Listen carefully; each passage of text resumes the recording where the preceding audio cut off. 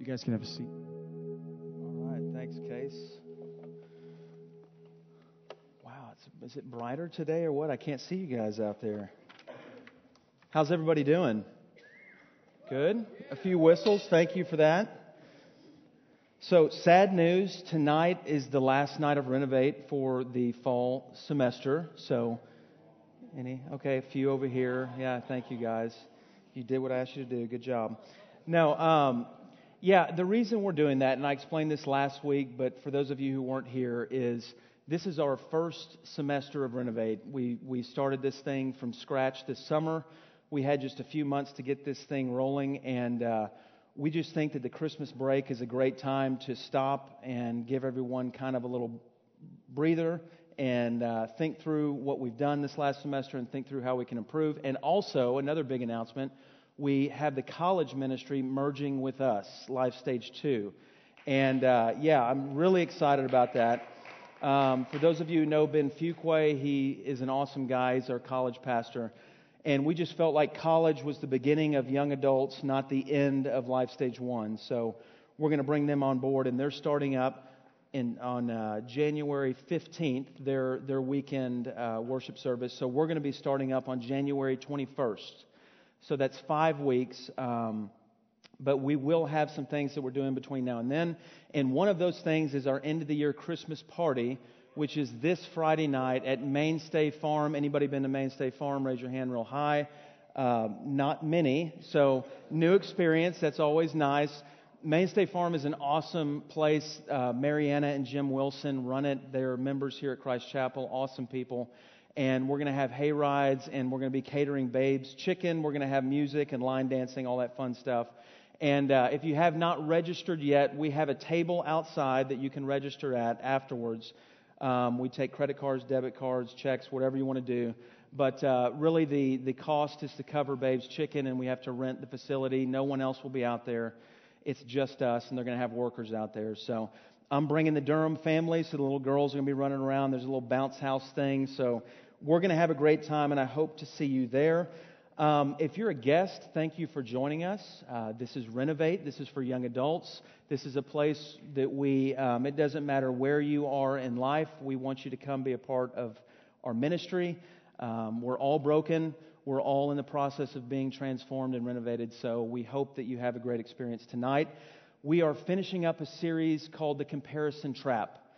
And the first week we talked about what exactly this idea is of comparison, and what we found out, hopefully, is that we all do it all the time. All the time. And so the first week we looked at this idea of we're constantly looking to our left and our right, comparing ourselves to other people. It doesn't matter what field you're in. It doesn't matter what ministry you're in. It doesn't matter how old you are. We are hardwired to look to other people to see where we need to be. And what we find is that there are other people who are prettier than us. There are other people who make just a little bit more money than us. There are other people who are maybe just a little bit more successful than us in our own perception. And because of that, we get discouraged. And we get discontent. And in ministry, some ministers are some of the worst at this, because we look at other churches, we look at other ministries, and we think, we just don't measure up. We're not quite where they are. And it's a terrible trap to fall into. And so what that breeds is discouragement and discontentment. But on the other side, there are people that aren't as good looking as us in our own minds. There are people that don't make quite as much as we do. There are people who don't live in quite as nice a house as we have. There are people who don't have a boyfriend and girlfriend or girlfriend.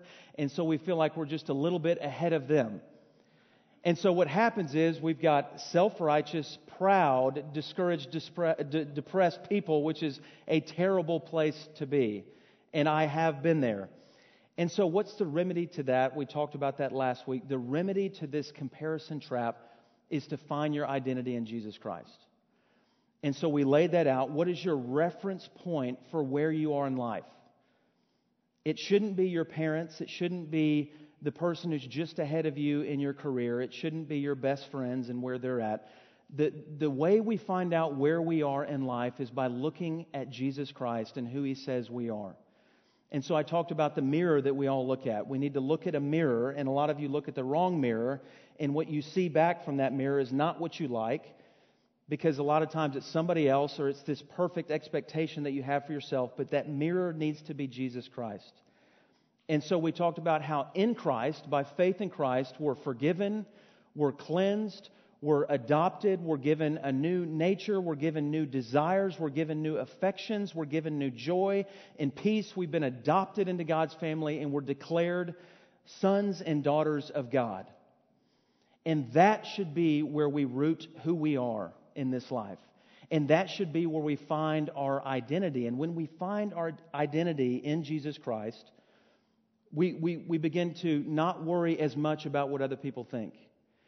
We begin to not worry as much about how much this job pays, but is this a job where I can find joy, and is this a job where I can use my gifts and abilities? When you find your identity in Jesus Christ, it transforms the way you live. And I can tell you, when I played baseball as a believer, when I fell into the comparison trap, it's funny how my level of play went down. Because I started looking around and I'm like, man, I'm not doing as well as this person, or what if I get benched, or what does the coach think? And on it went. But when I found my identity in Jesus Christ, it transformed the way I played baseball because I was free. Finally, I was free to just play the game that God had called me to play, and I wasn't worried about what people think. And I'm telling you, when you get to that point in your life where you're not comparing yourselves to others, it will transform the way you live your life on a day in and day out basis. So we're going to build on these first 2 weeks. And tonight we're going to look at a parable in Matthew chapter 25. And so if you have your Bibles, turn to Matthew chapter 25. It's verses 14 through 30, so it's a big chunk. But real quick before we dive in, parables are just fictional stories that Jesus frequently told in the Bible that normally had one pithy, punchy point that it was trying to communicate. A lot of us read parables and we try to find 6 or 7 different things and we get into the details, but really parables are communicating one specific point that Jesus wants you and me to get. And so as we're reading through this, and we're just going to kind of walk through this, and I'm going to make some comments along the way, but as we're reading through this, I want you to remember that there's one specific thing that Jesus wants to get across. And so, Matthew 25, verses 14 to 30. And it starts out by saying, for it. What's it? There's several parables that this is in the middle of, and the it that Jesus is talking about is the kingdom of God, the kingdom of heaven. That's the it. So, for it will be like, the kingdom of heaven will be like a man going on a journey who called his servants, and here's the key phrase, entrusted them to his property. So what's interesting is he didn't give the servants anything to keep. He entrusted his property to the servants. He went away on a journey and he said, I'm going to give you a few things to watch over and to steward while I'm gone. They're not yours, they're mine. Okay? So he goes on and he says, to one he gave 5 talents, to another 2, to another 1, to each according to his ability. So he gave each certain amounts of money, and this idea of talent is not like talent like I can juggle or talent like I can hit a baseball. It's talent monetarily. It's a monetary currency in this time period. So he gives them each pieces of his wealth based on their abilities, it says, to each according to his ability. And I don't know if you knew this, but in the kingdom of God, meaning in the way that God does things, He doesn't give us all the same talents, gifts, and abilities equally. And I know you all know that, but I want you to stop down and think about that more deeply. We're not all given the same talents and gifts across the board equally. Some of us are given many more gifts than others. There's some preachers that have 10, 15 gifts. I think of guys like John Piper and Tim Keller that have these profound memories and this ability to communicate and to reach people in different contexts. And you look at them and go, man, these guys are brilliant. God had given them gifts. And God has given you particular gifts. And He gives them to each different person in different quantities. I think that's going to be important as we move on. But in the kingdom of God, not all are created equal. The quicker we understand this, the quicker we're going to be able to get over this idea of comparison. But it continues. He says, then he went away. So the master went away. And in verse 16, it says, he who had received the 5 talents went at once and traded with them and he made 5 talents more. So also he who had the 2 talents made 2 talents more. But he who had received the 1 talent went and dug in the ground and hid his master's money." It's almost like this guy who had so few talents. You know, he looks at the guy with the 5, he looks at the guy with the 2. He's like, "I've only got 1. I don't want to mess this thing up. This is the only talent gift I've got. I don't want to mess it up, so out of fear, I'm going to bury it because it would be a disaster if I tried to use it and mess it up." So it goes on in verse 19. "Now after a long time," and when the parables that Jesus tells says a long time, it always means at the end of time. So meaning at the judgment day. And in this account, it's when the guy comes back. And so it says, "Now after a long time, the master of those servants came and settled accounts with them." So just picture this. They've been given these monetary talents, and they've been asked to steward them, and they were entrusted with them. And they had decades and decades with these things to use and cultivate and to steward. And then one day the master returns. It's the day of reckoning. They see him coming. And the first 2 guys, I think, were excited to see the master coming because of what they did with those talents. And so it goes on in verse 20. "And he who had received the 5 talents came forward, probably excited, bringing 5 talents more, saying, 'Master, you delivered,'" or another word for that is entrusted, "you entrusted to me 5 talents, and here I have made 5 talents more." So he's like, "I got it done. I used what you gave me, and I was a good steward of it, and I built on that." And in verse 21, his master said to him, what many of you have read in the Bibles, "Well done," what? "Good and faithful servant." Do we not all want to hear that at the end of our lives? "Well done, good and faithful servant. You have been faithful over a little. I will set you over much. Enter into the joy of your master." In verse 22, he also who had the 2 talents came forward, saying, "Master, you delivered to me 2 talents. Here I have made 2 talents more." So didn't have as many as the other guy, but he used them, he doubled them, he made the most of it. And what did his master say? "Well done, good and faithful servant." And listen to this. He says, "You have been faithful over a little. I will set over you much. Enter into the joy of your master." And the interesting thing in the kingdom of God is when you're faithful with little, God gives you more responsibility. And on the eternal scope of things, those who are faithful with little on this earth will be rewarded in the next life. It's a principle in the kingdom of God. Whatever God has entrusted to you, no matter how great it is or how small it is, if you're faithful with what God has entrusted to you, you will have more responsibility and you will receive an award or a reward. But there's a transition in verse 24. We see a shift. And it says in verse 24, "He also who had received the 1 talent came forward, saying, 'Master, I knew you to be a hard man, reaping where you did not sow and gathering where you scattered no seed. So I was" what? "I was afraid. And I went and hid your talent in the ground. Here, you have what's yours." The funny thing is, did you see anywhere in there, "Master, here's what you entrusted to me"? Was that anywhere in that verse? Nowhere. The first thing he started with was an excuse. The first thing he started with was questioning the character of the master. "You're a hard man. You're an unmerciful man. You're ruthless. And I didn't want to mess up. And I was fearful. And you only gave me 1 talent.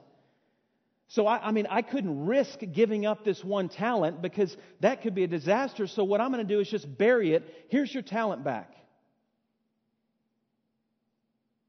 And the master was not too pleased with that. In verse 26, it says, "But his master answered him, 'You wicked and slothful servant.'" And this idea of slothful is like shrinking, hesitating. You servant who I entrusted you with something, and you hesitated. I entrusted you with something, and you were fearful because you didn't understand my character. You didn't understand who I was, and you didn't understand the ramifications of taking something that I'd given you and not using it to my glory and for my kingdom. And so it continues. The master says, you knew that I reap where I have not sown and gather where I scattered no seed. It's almost like a hypothetical. If that's who I was, if that's really who I was, verse 27, then you ought to have invested my money with the bankers. And at my coming I should have received what was mine with interest. So take the talent from him and give it to him who has the 10 talents. So the master said, because of your hesitation, because of your laziness, because of your fear, because you question my character and who I was as your master, I'm going to take the 1 talent that you had and I'm going to give it to the guy who had the 10 talents. And some of us may think, well, that's not fair. What about the guy with 2 talents? But the master can do whatever he wants with his talents. The master can do whatever he wants with his money. And those who've been given much have greater responsibility. And some of you out here have been given much. Some of you have great potential and gifts and resources and skills and abilities. And with the greater abilities comes a greater responsibility towards your master, which we'll see later on is Jesus Christ. So he took the talent from the guy who only had 1 and he gave it to the guy with 10. And then he says this, for to everyone who has, more will be given, and he will have an abundance. But from the one who has not, even what he has will be taken away. And really the point here is we have a responsibility. A key part of discipleship, a key part of our lives being renovated and changed and transformed into the image of Christ is to use our gifts and abilities to the glory of God. And what he's saying here is the ones that do that will be given more. The ones that don't, the ones that bury, the ones that fear, the ones that hesitate, the ones that question me, whatever they have will be taken away and they will have nothing. The end of this parable is hard. But using one's gifts and abilities wisely and productively is a key part of discipleship. And so in verse 30, the passage that, or the verse that strikes fear in many people who read it, and then he says, and cast the worthless servant into the outer darkness. In that place there will be weeping and gnashing of teeth. It obviously doesn't go well for the servant who wastes this opportunity and blames the master and questions the character of the master. Powerful parable. Powerful parable for a bunch of young adults in their 20s and 30s that have all of their life ahead of them. This is a powerful parable about what you're going to do with what God has given you. And so the key point of this parable, in my opinion, and this is what I want you to get if you don't get anything else, is that what you have is less important than what you do with what you have. What you have is less important than what you do with what God has given you. Sadly, I've spent most of my life questioning why God didn't give me this or that instead of focusing on what I can do with what God has given me. I always bring up baseball, but that was my life for 24 years. And playing professional baseball, I'm telling you, every spring training, when new guys show up that are bigger, faster, and stronger, I could easily, and I did easily, get tempted to think, I've got to be somebody different than who I am. And so instead of trusting in what got me there, I started questioning in my abilities and wondering, why didn't I get the gift of this person or that person? And for you guys, I mean, you fill in the blank of where God has you in life or what career you're in or who you're pursuing for dating or things like that. If you don't watch out, you're not going to focus on the things that God has given you, and you're going to spend all your hours worried about why God didn't give you something else. What a waste of the best years of your life. What a waste in the years of your life that are the most important. You're choosing your careers, you're choosing your spouse, you're choosing where you're going to live, you're choosing so many important things. Why do you want to waste your time worrying about why God didn't give you 5 gifts when He gave you 4? To me, this series is called The Comparison Trap, but I think this series is about freedom in Christ. Because the comparison trap will kill you. The comparison trap will zap you of any joy that you have ever hoped of having. So I think this series is more about freedom for Christians. And sadly, many of us are not living this joyful life that the Bible talks about. I've read the Bible, I'm like, why am I not experiencing what Paul's talking about? Why can't I sing hymns after a bad day when Paul can sing hymns when he got beaten and put in prison? And looking at Paul, that's a man who knew who he was and knew the mission that God had called him to, and he didn't care what his Jewish Christian brothers thought, James and John and Peter. He cared about what God had called him to do, and that was to reach the Gentiles, and he didn't care what anybody else thought. And in fact, in one passage, it says that Paul didn't even care what he thought about himself. You want to talk about freedom when you're not worried about other people's approval, and you're not even worried about the approval you have of yourself. All you care about is what God says about you. And if you're in Christ, God says approved, forgiven, justified, cleansed, transformed.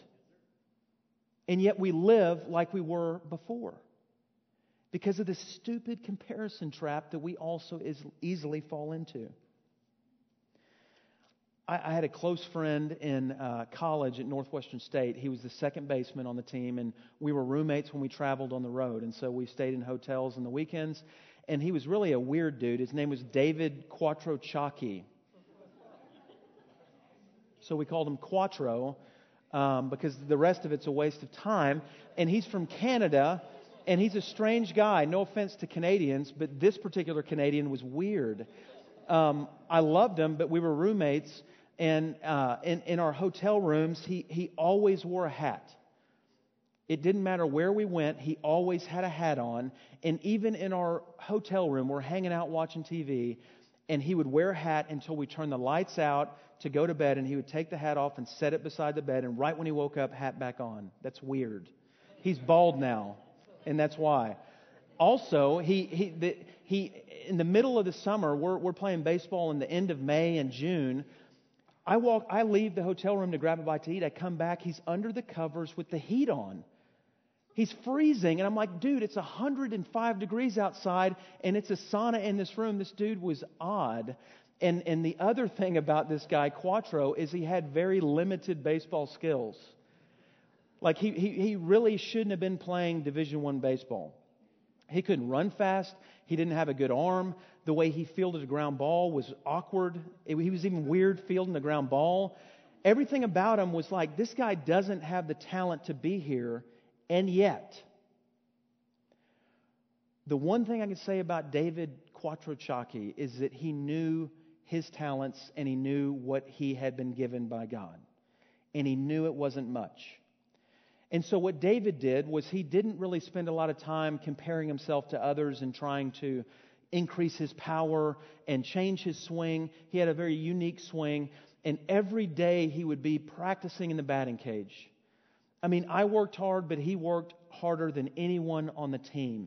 Every day he was in there just taking swings, hundreds every day, taking ground balls every day, just worked and worked and worked. In our junior year, there was no expectations of David, but by the end of the junior year, he was an all-conference second baseman, and he batted over 400 on a Division I team. And for those of you who know baseball, over 400 at any level is impressive. Why am I telling you that story? Because David was able to accomplish what he accomplished in baseball because he wasn't trying to be somebody else. He was trying to be David. He wasn't trying to be Tyler or Ricky or shortstop or the second baseman on our rival team. He was just trying to be David, and he knew the ingredients that God had given him, and he knew they were limited, but he worked and worked and worked, and he achieved great things in baseball because of that. And so I'm just challenging you guys tonight. What has God entrusted you with? Do you even know your spiritual gifts? Do you know your personality traits that really other people identify and say, man, you're just funny, or you're just a likable person, or you just make me feel good when I'm around you. Do you know the things about your personality that God has given you that is unusual and exceptional? Do you know the skills that God's given you that you just are good at? Do you know who you are in Christ? Because that's where this whole thing starts. When you find out who you are and what God has given you and what God has entrusted to you, and you don't worry about what God has entrusted to the person next to you, you don't waste any time worried about what God has entrusted to the person next to you, even if it's your best friend. If you just focus on what God has entrusted to you and you say, Lord, I don't care where it takes me. I don't care where I go with this. I don't care if I don't get any recognition. I don't care if I don't get any success from the world standards. What I commit to do is I'm going to cultivate and use these gifts to the best of my ability. Because one day I'm going to see you face to face. And one day I'm going to have to give an account. And what I want to hear is, well done, good and faithful servant. Not, why did you bury the gifts that I gave you? Why were you so focused on the other girl who was a little prettier or a little thinner or was a little more gifted at this or that? Or why were you focused on the other guy who was just a little bit more successful or cooler or funnier? Why did you waste your time on those things when I gave you these things? I entrusted these to you to be a steward of these things, to cultivate these things, to use these things to my glory and to my praise. That's how you get out of the comparison trap.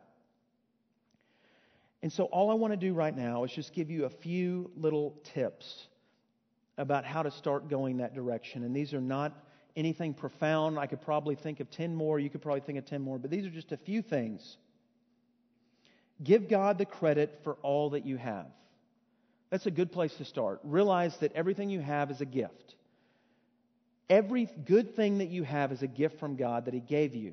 So that's the first step. Realize that everything that you have is God's. He's entrusted it to you. The second tip is celebrate what God has given others.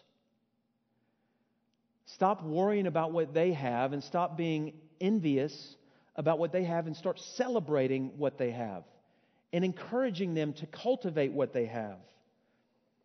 The third tip, think faithfulness over success. I think too many of us get in trouble comparing because we're obsessed with worldly success instead of faithfulness in the kingdom of God. Does that make sense? Like I've wasted a lot of time worried about success in man's eyes instead of worrying about faithfulness in God's eyes. And I would say that for this whole ministry, Renovate. God has entrusted a wonderful ministry to us here at Christ Chapel. And there's not much like it in the city of Fort Worth, which is exploding. Why don't we worry about being faithful with what God has entrusted to us, whether you're a volunteer or a leader or just someone who's thinking about getting involved. Faithfulness instead of success, according to the world standards. This next one is huge. Don't let fear of failure keep you from using your gifts and talents. Man, that one gets me. Don't let fear of failure keep you from using the gifts and talents that God's given you. Take a risk. Get out there and learn more about those gifts and talents and stretch yourself and put yourself in uncomfortable situations where you can find out a little bit more about who you are. In fact, this is just off the cuff, but one of our guys in Life Stage 2 did that over these it's nearly been a year, but he went off and stretched himself and took a risk and traveled in Europe and got a part of a ministry there and just really it widened his whole view of reality and who God is and who God's people are. And it was just an amazing experience, I'm sure, that was life-changing, but he had to take that first step. He couldn't be afraid of failing and coming back home. And then the last one is know yourself more and know God more. And famous theologian John Calvin in the 16th century said, in order to know yourself more, you've got to know God more. And in order to know God more, you need to know yourself more. And what he means by that is the more I understand who I am, the more I know that I need God. And then when I run to God, the more I understand who God is, the more I better understand who I am. You see how that works? It's circular. But you need to continue to grow as a person. Stretch yourself. Read great books. Be around great people. Grow. Stretch yourself. Learn. We have a shape class at the church where you learn your spiritual gifts. Find out who you are. And then also find out who God is. And those work together. And finally, I want to close by just saying that you can't do any of these things apart from Jesus Christ. The reason we get into the comparison trap is because we forget who we are in Christ. And we start trying to find out who we are by looking at who other people are. And so if you're a believer in the room, I just want to persuade you, encourage you, inspire you to go back to the Word of God and find out who God says you are. And let that be the foundation that you build your life on. Not what other people think or not other things. And if you're not a follower of Jesus Christ and you stumbled in here tonight or by coincidence you got here or whoever, who knows, I promise you, every other option in this world is all about you striving and working and attaining and climbing up the ladder to God. And that kind of lifestyle just leads to this trap that we're talking about. Because you're going to be constantly evaluating where you are based on where other people are. And I just want to offer you a breath of fresh air. I want to offer you a living water that you can drink that will restore you and change you from the inside out. And give you a foundation where you can truly experience contentment. Contentment that's not based on what others think, but contentment that's not based on what you think, but contentment that's based on what the God of the universe thinks about you. And the way to get that is by faith in Jesus Christ. Do you believe? It's not by striving, it's not by working, it's by belief in Jesus Christ and His death on the cross. And there's not a magic formula. You just go to God in prayer and say, Lord, I want this. I want Jesus. I want to be cleansed. I want to be renewed. And God will come into your life. And that's my hope for you. We don't have to live in this comparison trap. There is a way out. And that excites me. I hope it excites you. But let's pray together. Lord God, I thank you for your Son, Jesus. I thank you for all the promises that are ours in Christ Jesus. And I just pray for those in the room who've never had a relationship with Jesus Christ, that tonight that would change. That they would experience true and lasting fellowship with you that changes everything and that sets them free. And Lord, for those of us who continue to battle comparison, give us the strength, give us the clarity, give us the conviction of who we are in Christ to get out of that trap and to flourish in life content and joyful. Lord God, I pray these things in Jesus' name. Amen. So right now, what we're going to do, for those of you who've been coming here, it was odd that I came up after the first song because usually it's later on. But tonight, it's our last night. It's been a wonderful semester. We've seen God work in numerous ways. I've heard numerous stories, and I'm so excited about what we're doing.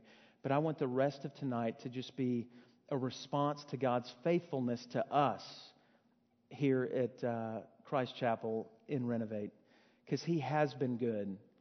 And He has been reaching people through this ministry. And so you can stand, you can sit, you can go to the back area and lay down and pray. But let's just spend some time worshiping God and talking to God. And if you're struggling with this whole comparison thing, now would be a great time to deal with that with the Lord. So, Casey.